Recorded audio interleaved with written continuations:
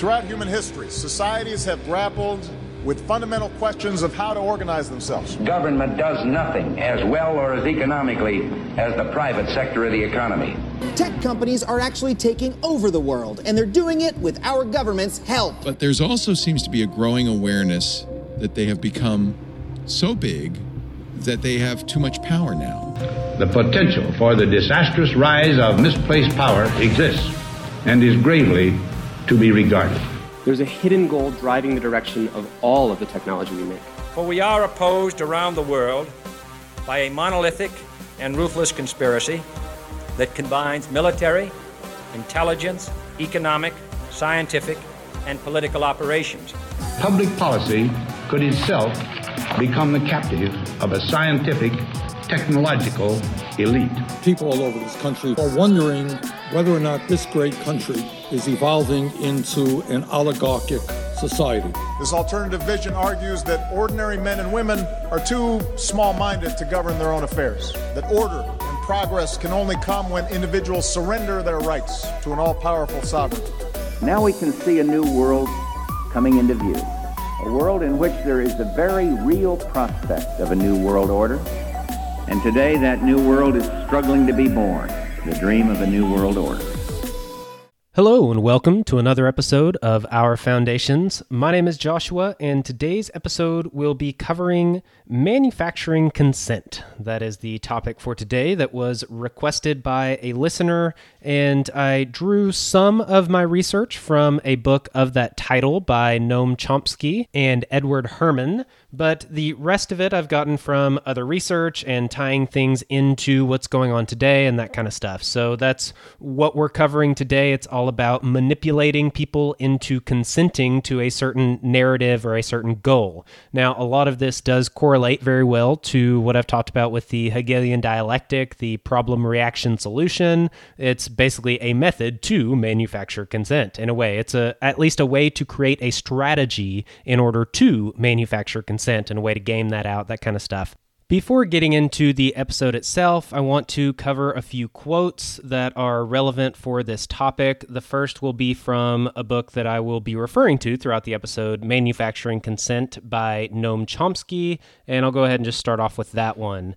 And this is discussing the current trend through the 20th century and prevailing opinions about the media. And it says, quote, that the media are independent and committed to discovering and reporting the truth, and that they do not merely reflect the world as powerful groups wish it to be perceived. Leaders of the media claim that their news choices rest on unbiased, professional, and objective criteria. If, however, the powerful are able to fix the premises of discourse, to decide what the general populace is allowed to see, hear, and think about, and to manage public opinion by regular propaganda campaigns, the standard view of how the system works is at serious odds with reality. And again, that was Noam Chomsky from Manufacturing Consent. The next quote is from Walter Lippmann out of Public Opinion, which was written back in 1922, so this one's a little older.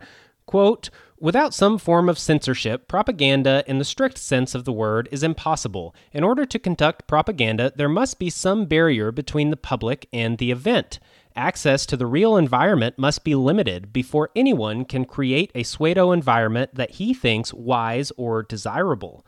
The way the world is imagined determines at any particular moment what men will do.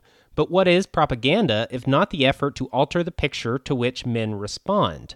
Public opinions must be organized for the press if they are to be sound, not by the press, as is the case today. The creation of consent is not a new art. It is a very old one that was supposed to have died out with the appearance of democracy, but it has not died out. It has, in fact, improved enormously in technique because it is now based on analysis rather than on rule of thumb. And so, as a result of psychological research coupled with the modern means of communication, the practice of democracy has turned a corner. A revolution is taking place, infinitely more significant than any shifting of economic power. Within the life of the generation now in control of affairs, persuasion has become a self-conscious art and a regular organ of popular government. None of us begins to understand the consequences, but it is no daring prophecy to say that the knowledge of how to create consent will alter every political calculation and modify every political premise. And as a disclaimer, that was actually a group of quotes from Walter Lippmann out of his book Public Opinion. Now, the final one will come from Edward Bernays out of the book Propaganda. I have read the majority of this quote before, but I am reading it again because it is just so applicable here.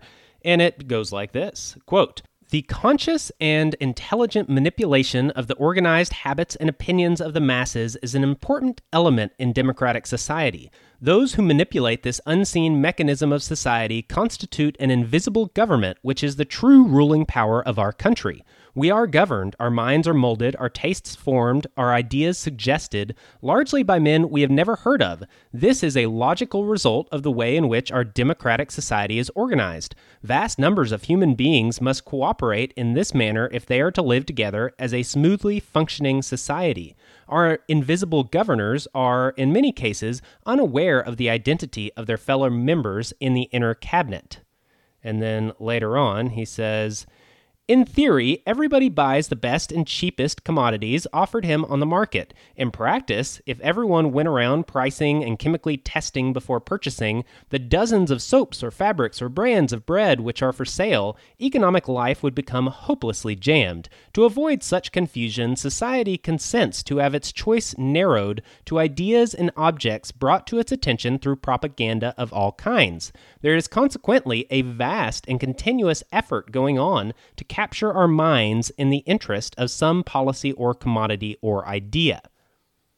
Now, he brings up a good point there that we don't all have the time or ability to research absolutely everything, and so therefore rely on other people's opinions and on propaganda. Now, I would probably argue that instead of relying on propaganda and advertisements, that we should rely on people that have built up a reputation of trust, and we learn from them, from somebody that we trust, and replace the propaganda aspect with that aspect, but that is just my personal opinion. Now, all of these quotes bring up some important aspects about how prevalent propaganda is, how big of an impact it makes on society, how big of an impact it has in a democratic society specifically. There is talk about censorship and how important that is, about choosing what information people see, and in that final quote, that we have consented to this idea of being fed a filtered list of ideas and thoughts and things, content of all kinds.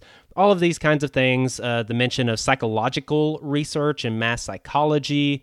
There are many different aspects here. Another one that I'll mention here in a minute is where Edward Bernays mentioned how the invisible governors are in many cases unaware of the identity of their fellow members, and it talks about how it's not necessarily that it's this conspiring cabal, but rather it is just people in those positions doing what people in those positions do and what they're incentivized to do and performing their function in society, because we need these invisible governors, this invisible government behind the scenes feeding us propaganda so we know what to do and what to buy and what to think. And a lot of these people are all for this idea. But to continue on with the actual show, I want to first start off by mentioning a few of the things that Chomsky says in Manufacturing Consent, or at least him or Herman. I'm not sure which one wrote which parts, but one of the points that they start off with is the control and concentration of corporate media, specifically in the United States. I'm going to cite a different article than that book, but it makes the same point and says the same thing, just in a very concise and more up-to-date way. This quote comes from the Global Critical Media Literacy Project, and they have an online site that does pretty much what you would expect. The title of this article is Corporate Media and Big Oil Coup. And the quote says, quote, "As the oil and media industries consolidated, their economic interests aligned, which solidified their relationship. By the end of World War II, 80% of the newspaper industry was independently owned. presently, 6 corporate companies control 90% of all media, including but not limited to television, radio, magazines, and newspapers. In fact, the top 10 global media corporations are headed by 118 board members who concurrently serve on executive boards at nearly 300 other media companies around the world. Of the 10 big media giants, 8 hold memberships on each other's board of directors. And that'll be the end of that quote. I picked that because it has the stats that Chomsky brings up in particular of how the industry was fairly independently owned back at the end of World War II. I would say that 80% independently owned is pretty good, but the current stat is that 90% is owned by 6 companies. So that is very consolidated in comparison. And Chomsky talks about, and I keep mentioning Chomsky, I kind of forget about the other author here, so I apologize for that. I will just continue to do that because that's what's in my head, and I'll probably misspeak if I try to do anything else. But Chomsky talks about how with this concentration, they're able to create a narrative and get people on board with something that otherwise wouldn't have been able to be created. So if you have all these independently owned stations and papers and radio programs and all these things, then they're going to be running whatever story they want to run. And so many different companies doing so many different things with lots of different personalities and incentives and all kinds of things. You're going to get a much wider array of coverage from that. There's just no getting around it. It's not going to be very homogeneous, so to say.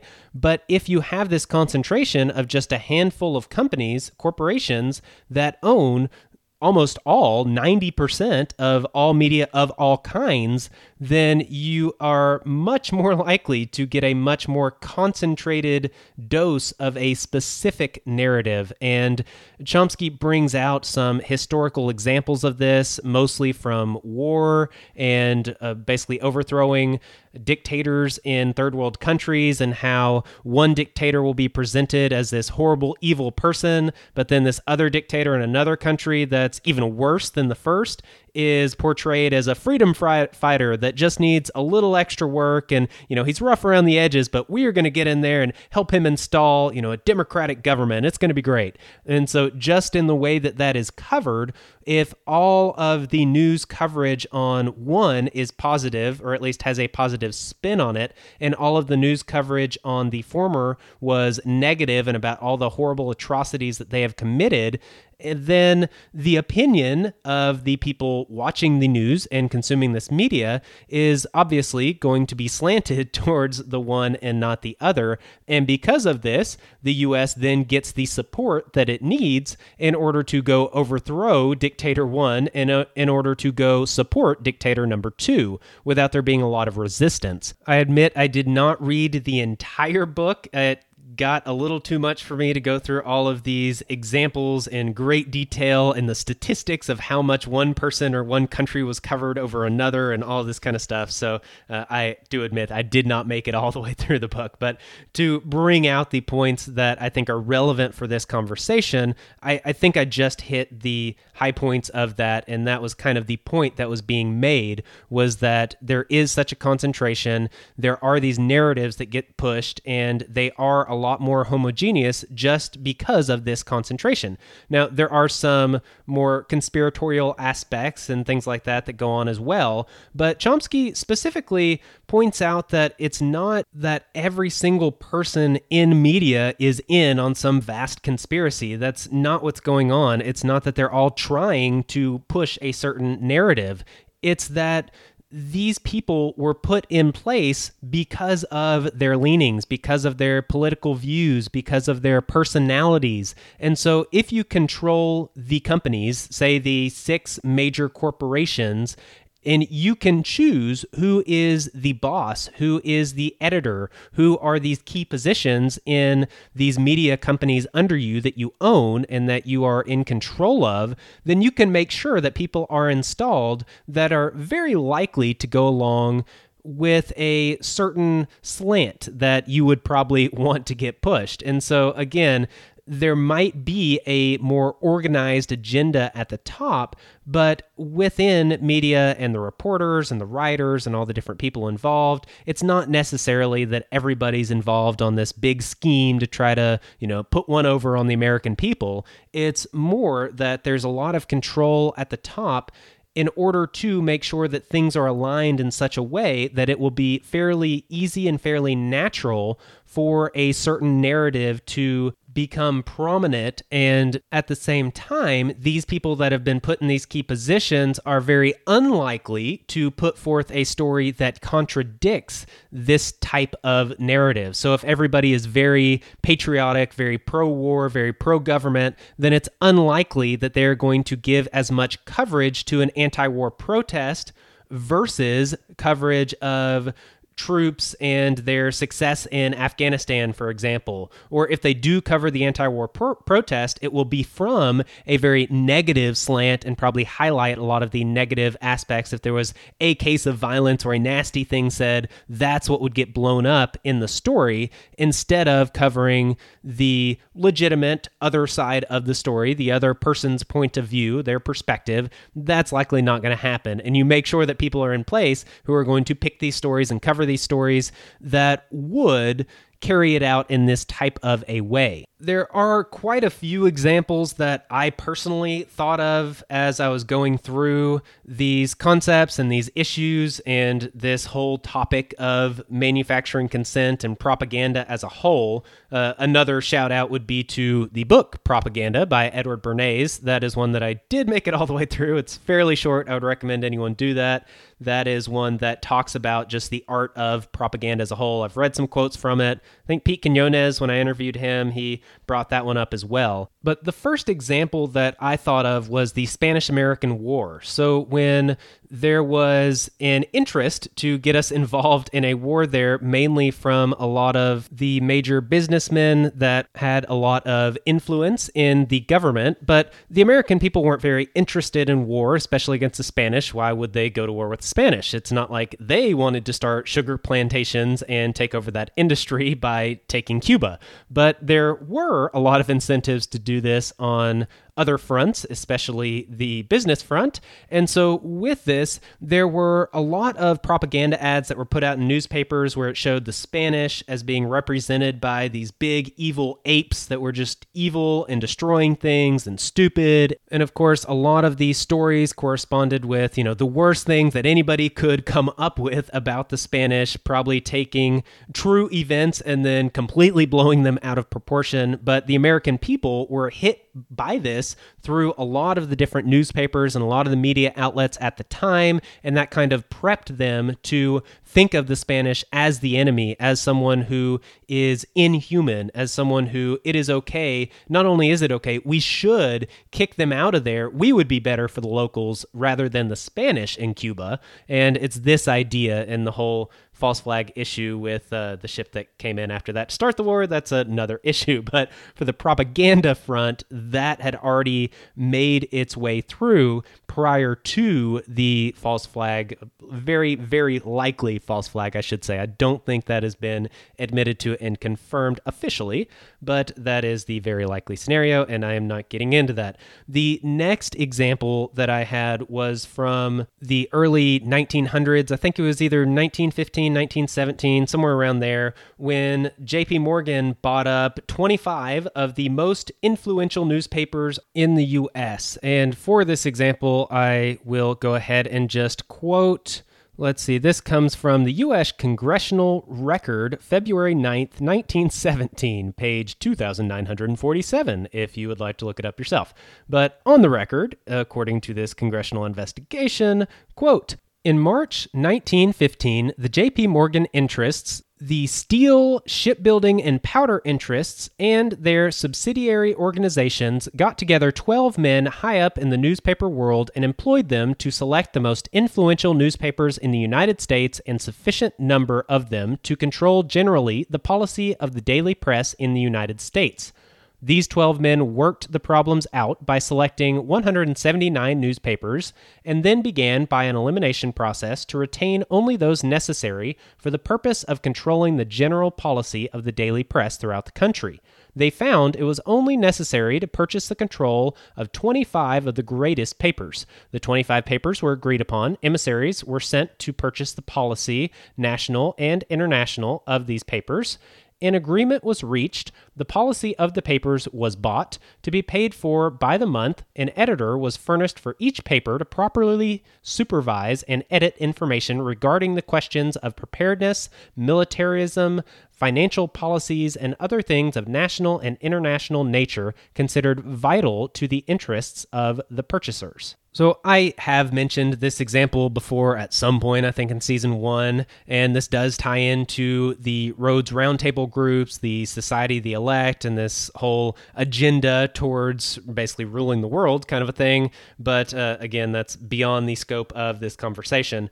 Another one that I have mentioned in the past as well, I've probably offhand mentioned a lot of these, but the next one I had thought of was the Gulf War. So in order to get us into the Gulf War, there was this piece of propaganda about babies being thrown from incubators and left on the floor to die, and this was this horrible, tragic story. There was an interview of a young girl who apparently was there and witnessed it, and she was crying, and it was so sad, and it was very touching, and it got a lot of the American people on board with going in there because, look at these horrible, evil things that are being done. We need to do something about that. I don't care if it's not my country. We need to stand up for people, for humans, for humanity as a whole, and this is something that would be considered a just war because of these reasons. Well, it turned out that she was lying, and she was the daughter of the ambassador to Kuwait, and it was all of, a lot of corruption going on there, and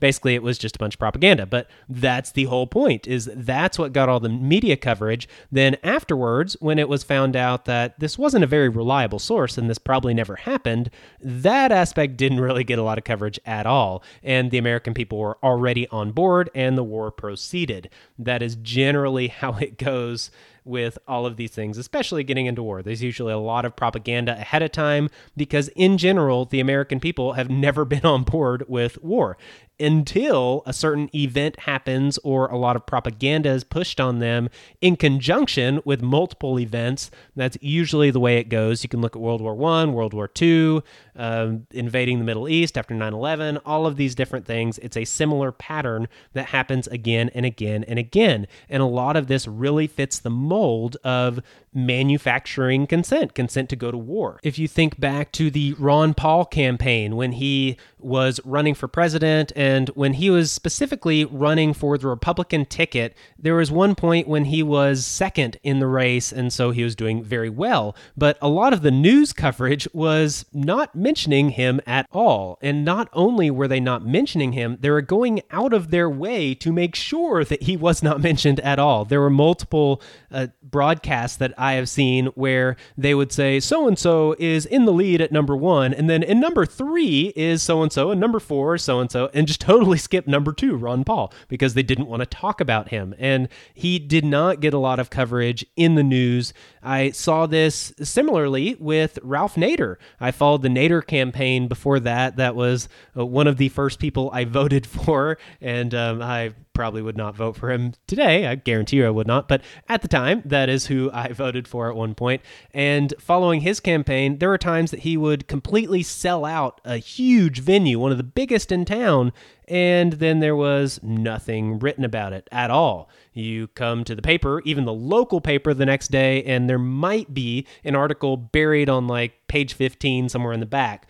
but there wouldn't be a lot of coverage, and that's kind of the whole point. Whereas if some other big candidate came to town, even if there was hardly anybody that showed up, you could think maybe the Hillary campaign when she ran against Trump, that happened a lot, or the Biden campaign against Trump. There were often times that Trump would get these huge rallies with all these people, sell out entire stadiums, and you would basically get, a little blurb about it in the media. But then Biden or Hillary would have a big conference, and there'd be basically all the people associated with the campaign and maybe a dozen others or a few more, and there would be a lot of coverage over all the things that they talked about and the venue that it was at and the fact that they came to this town and blah, blah, blah. And so that is the point of highlighting coverage on a specific thing and not another, or, and usually and, highlighting from a certain slant for one thing and another. One thing would be the positive slant, the other would be the negative slant. And so this is often the way that things are portrayed in the media. So if you are consuming the media, you are just going to get whatever it is that you are being fed. Now, another example I thought of was Operation Mockingbird or Project Mockingbird. I don't know how it's referred to, but that's the one where the CIA basically wanted to manipulate the news media and put certain people in charge and push certain stories. And it was a whole undercover CIA project to control the media in the United States. You know, you're seeing a theme here, I would hope. This is another one, like all of the others, that is not just a conspiracy theory. No, the U.S. intelligence organization set out to control the media around the country to manipulate people through propaganda into believing what they wanted them to believe. Yes, that actually happened, and you could argue is still going on now. But the final example that I have would be a very modern one that I just ran across, I think, a week or two ago, and that would be the Canadian military. Now, this one was really interesting. Apparently, there was a desire to set up a branch that would specifically influence public opinion using propaganda and other techniques, and this was outed along with a specific example of them doing this as a test run, where in Nova Scotia, the citizens were told that there were these dangerous wolves that were out on the loose, and it was very dangerous for people to be out and about. They needed to look out. You needed to be aware of this and be careful and stay tuned for further information. And this was hit all over the media, and people legitimately were worried about this. Now, not only that, but there were actually these wolf sounds, these howlings that people were hearing a lot more than usual. They hadn't really heard this before. And so this correlated with the information from the news about all of these wolves that are out and this big danger that's out there in the wilderness. It made people upset. There was a journalist that uncovered the fact that all of this was actually just a big propaganda campaign. Not only was the military using the media in order to push a propaganda story, basically just to test things, it wasn't even a real thing at all, but they were also putting loudspeakers out in the wilderness so that people could hear and think that there really were wolves that were out there prowling around at night. And so this got uncovered. The citizens were obviously not very happy about this, that they were the ones being targeted by propaganda by their own military. And I believe that project has officially at least been shut down. Now, you could argue as to whether it's really shut down and would they have done that or even said they were going to do it prior. Who knows? You've got the idea of a trial balloon. James Corbett recently talked about this when I heard him cover this story as well, where he talked about how you can throw this trial balloon, you get an idea out there to the public, you see how they respond, how they react, and then you can always just withdraw it afterwards, and you still gain that valuable information of how people responded to this idea. And not only that, but how the actions that you were trying to push, this propaganda campaign that you were pushing, how effective that seemed to be, at least at first, until you got caught. And so there are a lot of benefits from a propaganda standpoint in doing something like this, even if you're going to get caught and you're going to rescind it. Now, when we apply this to things going on today, you could look at things like coverage related to the science behind masks. Now, with masks, I have mentioned multiple times on this show that there are a few studies out there. Now, there's a new one that just came out like a week or two ago that I don't think I've mentioned on here, a Danish study that was specifically about COVID-19. The other studies that I had found previously were covering specifically influenza-like illnesses. And so there were things like COVID-19 that could probably be applied in roughly the same way. But this new Danish study was specifically on COVID-19 and showed that there basically was no statistical difference between people that wore masks and didn't, and therefore there was no point in mandating it. And so there are many scientific studies about this that are peer-reviewed. They're randomized controlled trials. These are the epitome of what you're going to do if you're going to try to get an objective scientific study on something. The issue, however, is that there is extremely little media coverage over this specific study, the Danish study, or the previous study that was even on the CDC's website, or any other study of this nature, or even this opinion whatsoever. Pretty much the only coverage you get of this type of opinion is the very extreme side of the anti-maskers that are just selfish. They don't care about anybody else. They won't even just put a cloth over their face. It's such a simple thing to do. You're going to save lives. Just listen to the science. But these crazy conspiracy theorists, QAnon folks that are just selfish and won't do what they're told, these are the people that are ruining everything. That's why we're doing all this stuff and have to do more lockdowns. That's why COVID's going crazy. Basically, that's the narrative that you're going to get covering basically the anti-mask side, or I wouldn't even go so far as to say anti-mask, but just a side that says masks are not a very effective way of fighting this virus. And a full mandate of masks is definitely not a policy that is scientific. But again, you don't get coverage in that way. You get coverage about droplets and the spread of droplets and how masks work to prevent droplets. And if it's aerosolized, how much of the particles still get trapped and how much don't. And, if you're in a room for a certain amount of time, the effectiveness of how much masks can block what you breathe in as well as what you breathe out for someone that's sick versus not sick, and all these kinds of things. You can get some scientific coverage of the subject, but when you actually get to the scientific studies and the true science behind the policy itself, you generally are not going to get the coverage about the contrarian point of view. And the only reason it's the contrarian point of view is because of this coverage. That's kind of the whole point.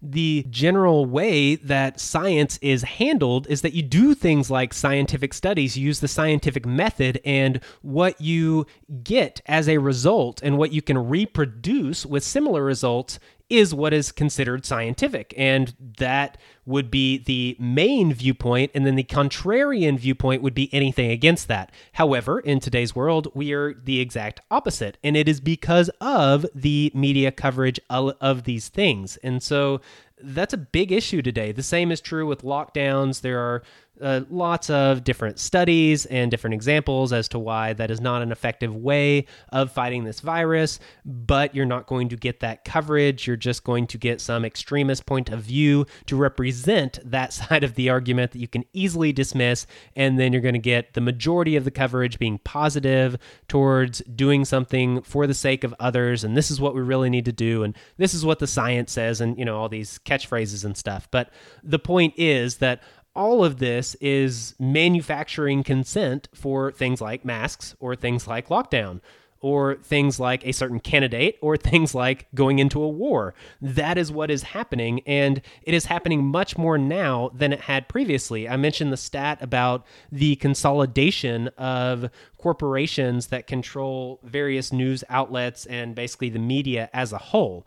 Now, there is another aspect that I wanted to get into that's even more modern, and that would be getting into the internet, social media companies, big tech, this group. Now, this group is extremely concentrated by far. Basically, Google dominates the video and search aspects of the internet, and then you have Facebook through Facebook and Instagram, and maybe you can add in their Twitter, and that between the three, they absolutely dominate social media on the internet. So you have this very small group of companies, and there's others that dominate other aspects, but the point is you have what we generally consider big tech that controls the majority of what people see when they get on the internet. Now, with this, you end up with the same results that you have with all of these other subjects about the media as a whole, except you get it to a much greater degree because you can make things much more efficient and much more controlled on the internet because you're dealing with data and algorithms and print, and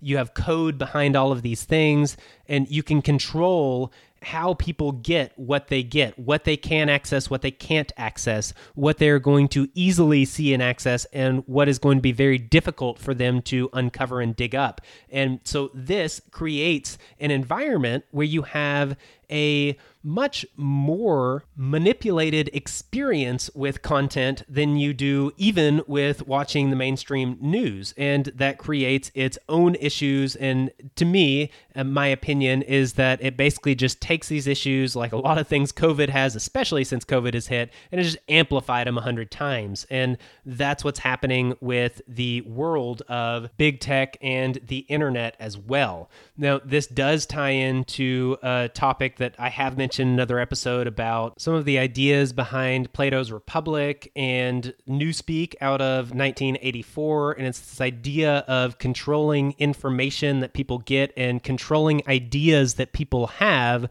by controlling the information that they have access to and the ability to even contemplate things because they have or have not been exposed to certain things. And so with the Republic, it's the idea of, well, if they don't hear any stories about rebellion, for example, then you're not going to have a rebellious public because they won't even think of rebellion because they've never even been exposed to this concept of rebelling against your leaders. But instead, they're only exposed to the idea that your leaders are good and they are omnipotent and they're benevolent. They're doing everything for the greatest good, this idea. And so you're going to have a good citizenry. And the same thing with Newspeak from 1984. The goal is that you don't even have a word for rebellion, so how in the world could anybody think of it? And if anybody did think of it, then they get taken out by the thought police, and so they're never heard from again, and so you pretty much are not exposed to those ideas and concepts. And therefore,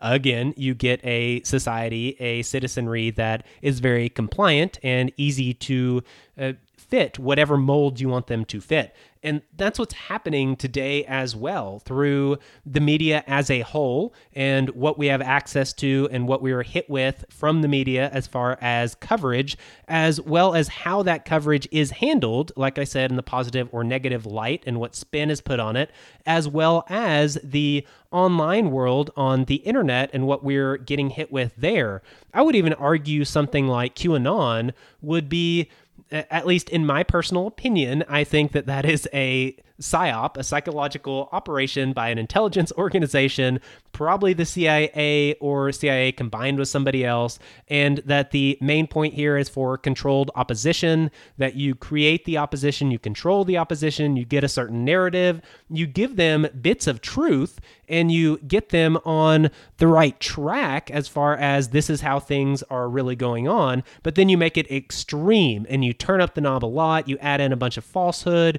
you blow things way out of proportion, and so on one hand, you do have opposition to the mainstream. But on the other hand, that opposition is very controlled in what they know and what they're hit with, as well as they're controlled in the sense that you're not going to get a normal mainstream person to think that there's some pedophile ring that's running America and sacrificing children to create some drug to make them live forever. Like the normal person is not going to believe that. They're never going to get on board with that. So you make sure by controlling the movement and making it very extreme that only a small subset of the population is going to go that way, and you are able to monitor and surveil that portion if you have a lot of influence in that movement, in that organization that you may have created yourself for the purposes of controlled opposition. For another COVID-related aspect, we have this dichotomy between the real world and the digital world, and that divide is just getting increased evermore with all of the different regulations, the lockdowns, the working from home, the Zoom meetings, the remote learning with kids, all of these different things. You have the world being experienced through a digital filter. And as I talked about, when you have this digital filter and this ability for these platforms to control, basically they are the filter and they control content as it comes in and out. And so when you have that, as the filter that you are seeing the world through just as a whole, even more than you hearing news stories and you reading articles and you hearing what's going on in the world. Even more than that, it's you interacting with your teacher. It's you talking to your family. It's you doing your job. All of these things are going through this digital filter. And so even the way that you are seeing the world and experiencing the world and interacting with the world is being manipulated and can be manipulated. Now, it's not necessarily that when I call somebody through Facebook and I'm talking to a family member one-on-one through a video screen, it's not that Facebook is then changing my words and changing what they hear and changing what I see and all these things. That's not really what's happening, but there is a filter there that can cut off the conversation if it gets into something that they don't want to be discussed. Now, that's not really happening as much now. Now, there are some stories of similar things happening, especially in the teaching setting, but it is more that that conversation can very easily and is being transcribed. It is being monitored. It is being surveilled. There could easily be a keyword search done to see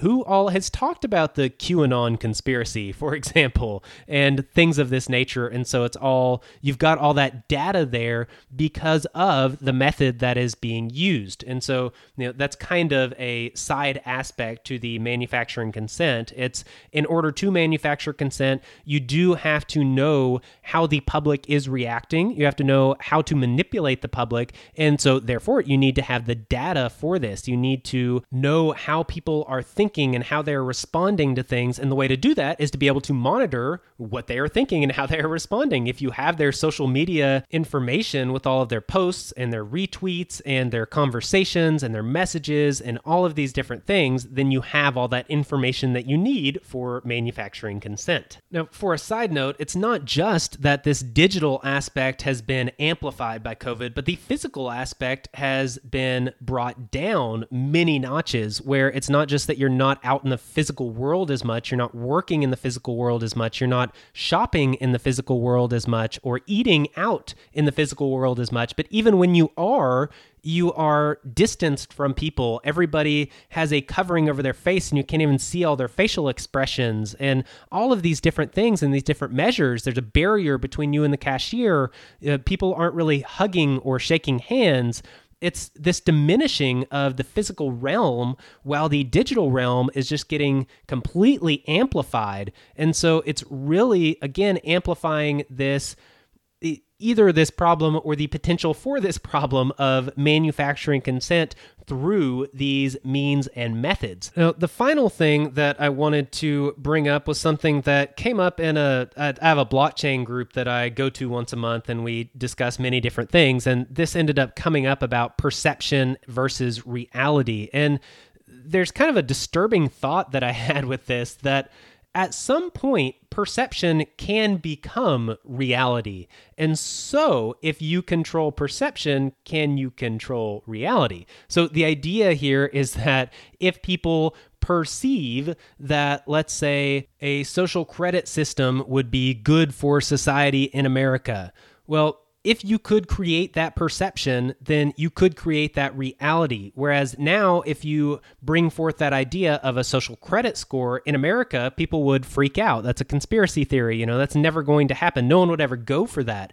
But what if you manipulated people's perception of this concept and you slowly start to change the narrative and you change their opinions and people start to get on board with this? Now, you would still have the fact that there are X, Y, and Z issues with the social credit score and X, Y, and Z dangers and X, Y, and Z examples of how it's been abused and how it's a completely corrupt system and how, it'll be very bad for the majority of people. But regardless of those facts, if people perceive a social credit score as a good thing, and you get that among the majority of the population, let's say 80 or 90% of people are on board with this, the masses are for it, then it becomes a reality that a social credit score is good for society, because that's what the vast majority of society wants. And they're going to get it, and they're going to think it's a good thing, and the social credit score becomes a reality, and people are going to treat it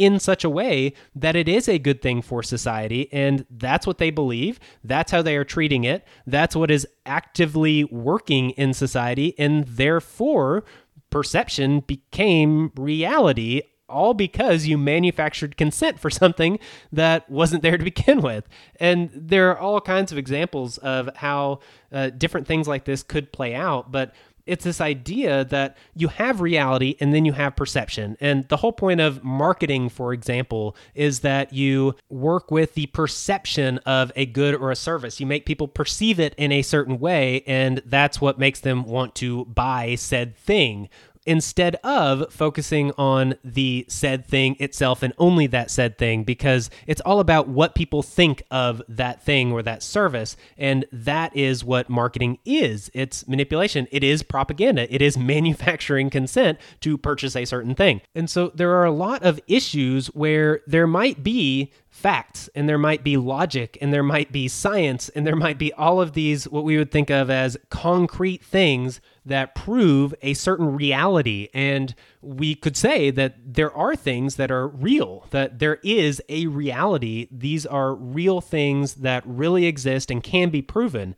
However, if you change the perception of everybody that is interacting with said thing, said reality, then that reality can possibly no longer exist because nobody else is on board with that reality being true, and therefore that reality no longer becomes true. Even just a basic thing like biology and gender, that's something that if you would have looked 50 years ago, it was very simple. If you have certain parts, then you are a male. If you have other parts, then you are a female. And it goes a little beyond that. You have the chromosomes and things like this. And obviously you have the 0.001% of abnormalities that are very different and go outside of the scope of this. But in general, it was pretty basic that you have male and female, and it's easy to tell them apart. That's simple biology, scientific fact. That is reality.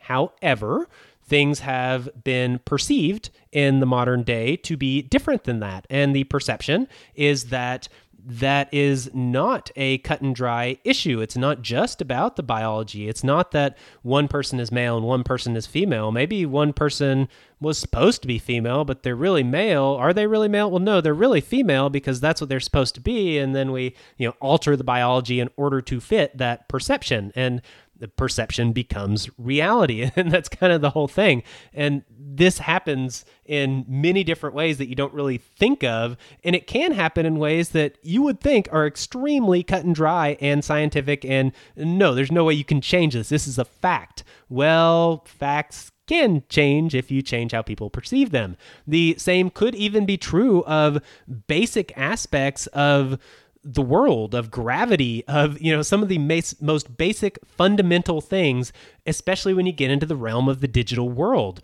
What about when we have a virtual space that looks real, it feels real, it smells real, it tastes real, everything about it seems real? The laws of nature are different here. And so because they are perceived as different, because you would perceive it differently in this virtual world, you would perceive gravity as being different than the way it is in the real world because, in this virtual world, it is different. And so therefore, in your world, your reality, gravity is different than it is in real life and true reality. But is that really your true reality, or is this your true reality? You got the Matrix issue here of being plugged in versus not. Yeah, I'm done. So I'm going to wrap up the episode here. Thank you very much for listening. Thank you for all of your support. Thank you for the patrons especially, and those of you who are sharing the podcast in general. People that are following on Twitter are getting extra content. I posted a funny clip that kind of goes along with this conversation here, I guess a week or two ago, I don't know, something like that, but it was coverage of different news agencies covering similar stories, and not only similar, but they're saying the exact same line. So you have one newscaster start off with a few words and another jump in with the same next few words and another jump in with the same next few words, and then you have like 24 newscasters all reading the exact same lines about the same story from 24 different organizations and locations and regions and all kinds of things. And so it brings up this whole point of controlling the narrative. And I've mentioned that before about how newscasters basically can get a cheat sheet of these are the stories to cover. These are the top stories going around right now with little blurbs about them that sometimes just get read directly. And so if you don't follow on Twitter, you miss out on little things like that. But other than that, I would encourage you to go to the website as well, because I have created a new COVID page. The formatting is kind of crappy, and I apologize for that, but it does have notes and references for various things related to lockdowns and masks and COVID as a whole, and generally all from the contrarian perspective, but with sources cited from reputable sources. So if you need some of that information or want some of that information, it is there on the website. When you do the pull down tab, it is, I think, the very first page there, and you can look through the other resources there. I finally updated the outline. I hadn't updated it since the end of season 1, so it was very out of date, and I did update that as well. So if you have any other questions about anything, feel free to email me, ourfoundations@protonmail.com. All of these things are in the show notes. Thank you again for listening and for all of your support. I'm out. Peace. This has been another episode of Our Foundations podcast. Thank you for listening. Goodbye. Yeah, thank you. Goodbye.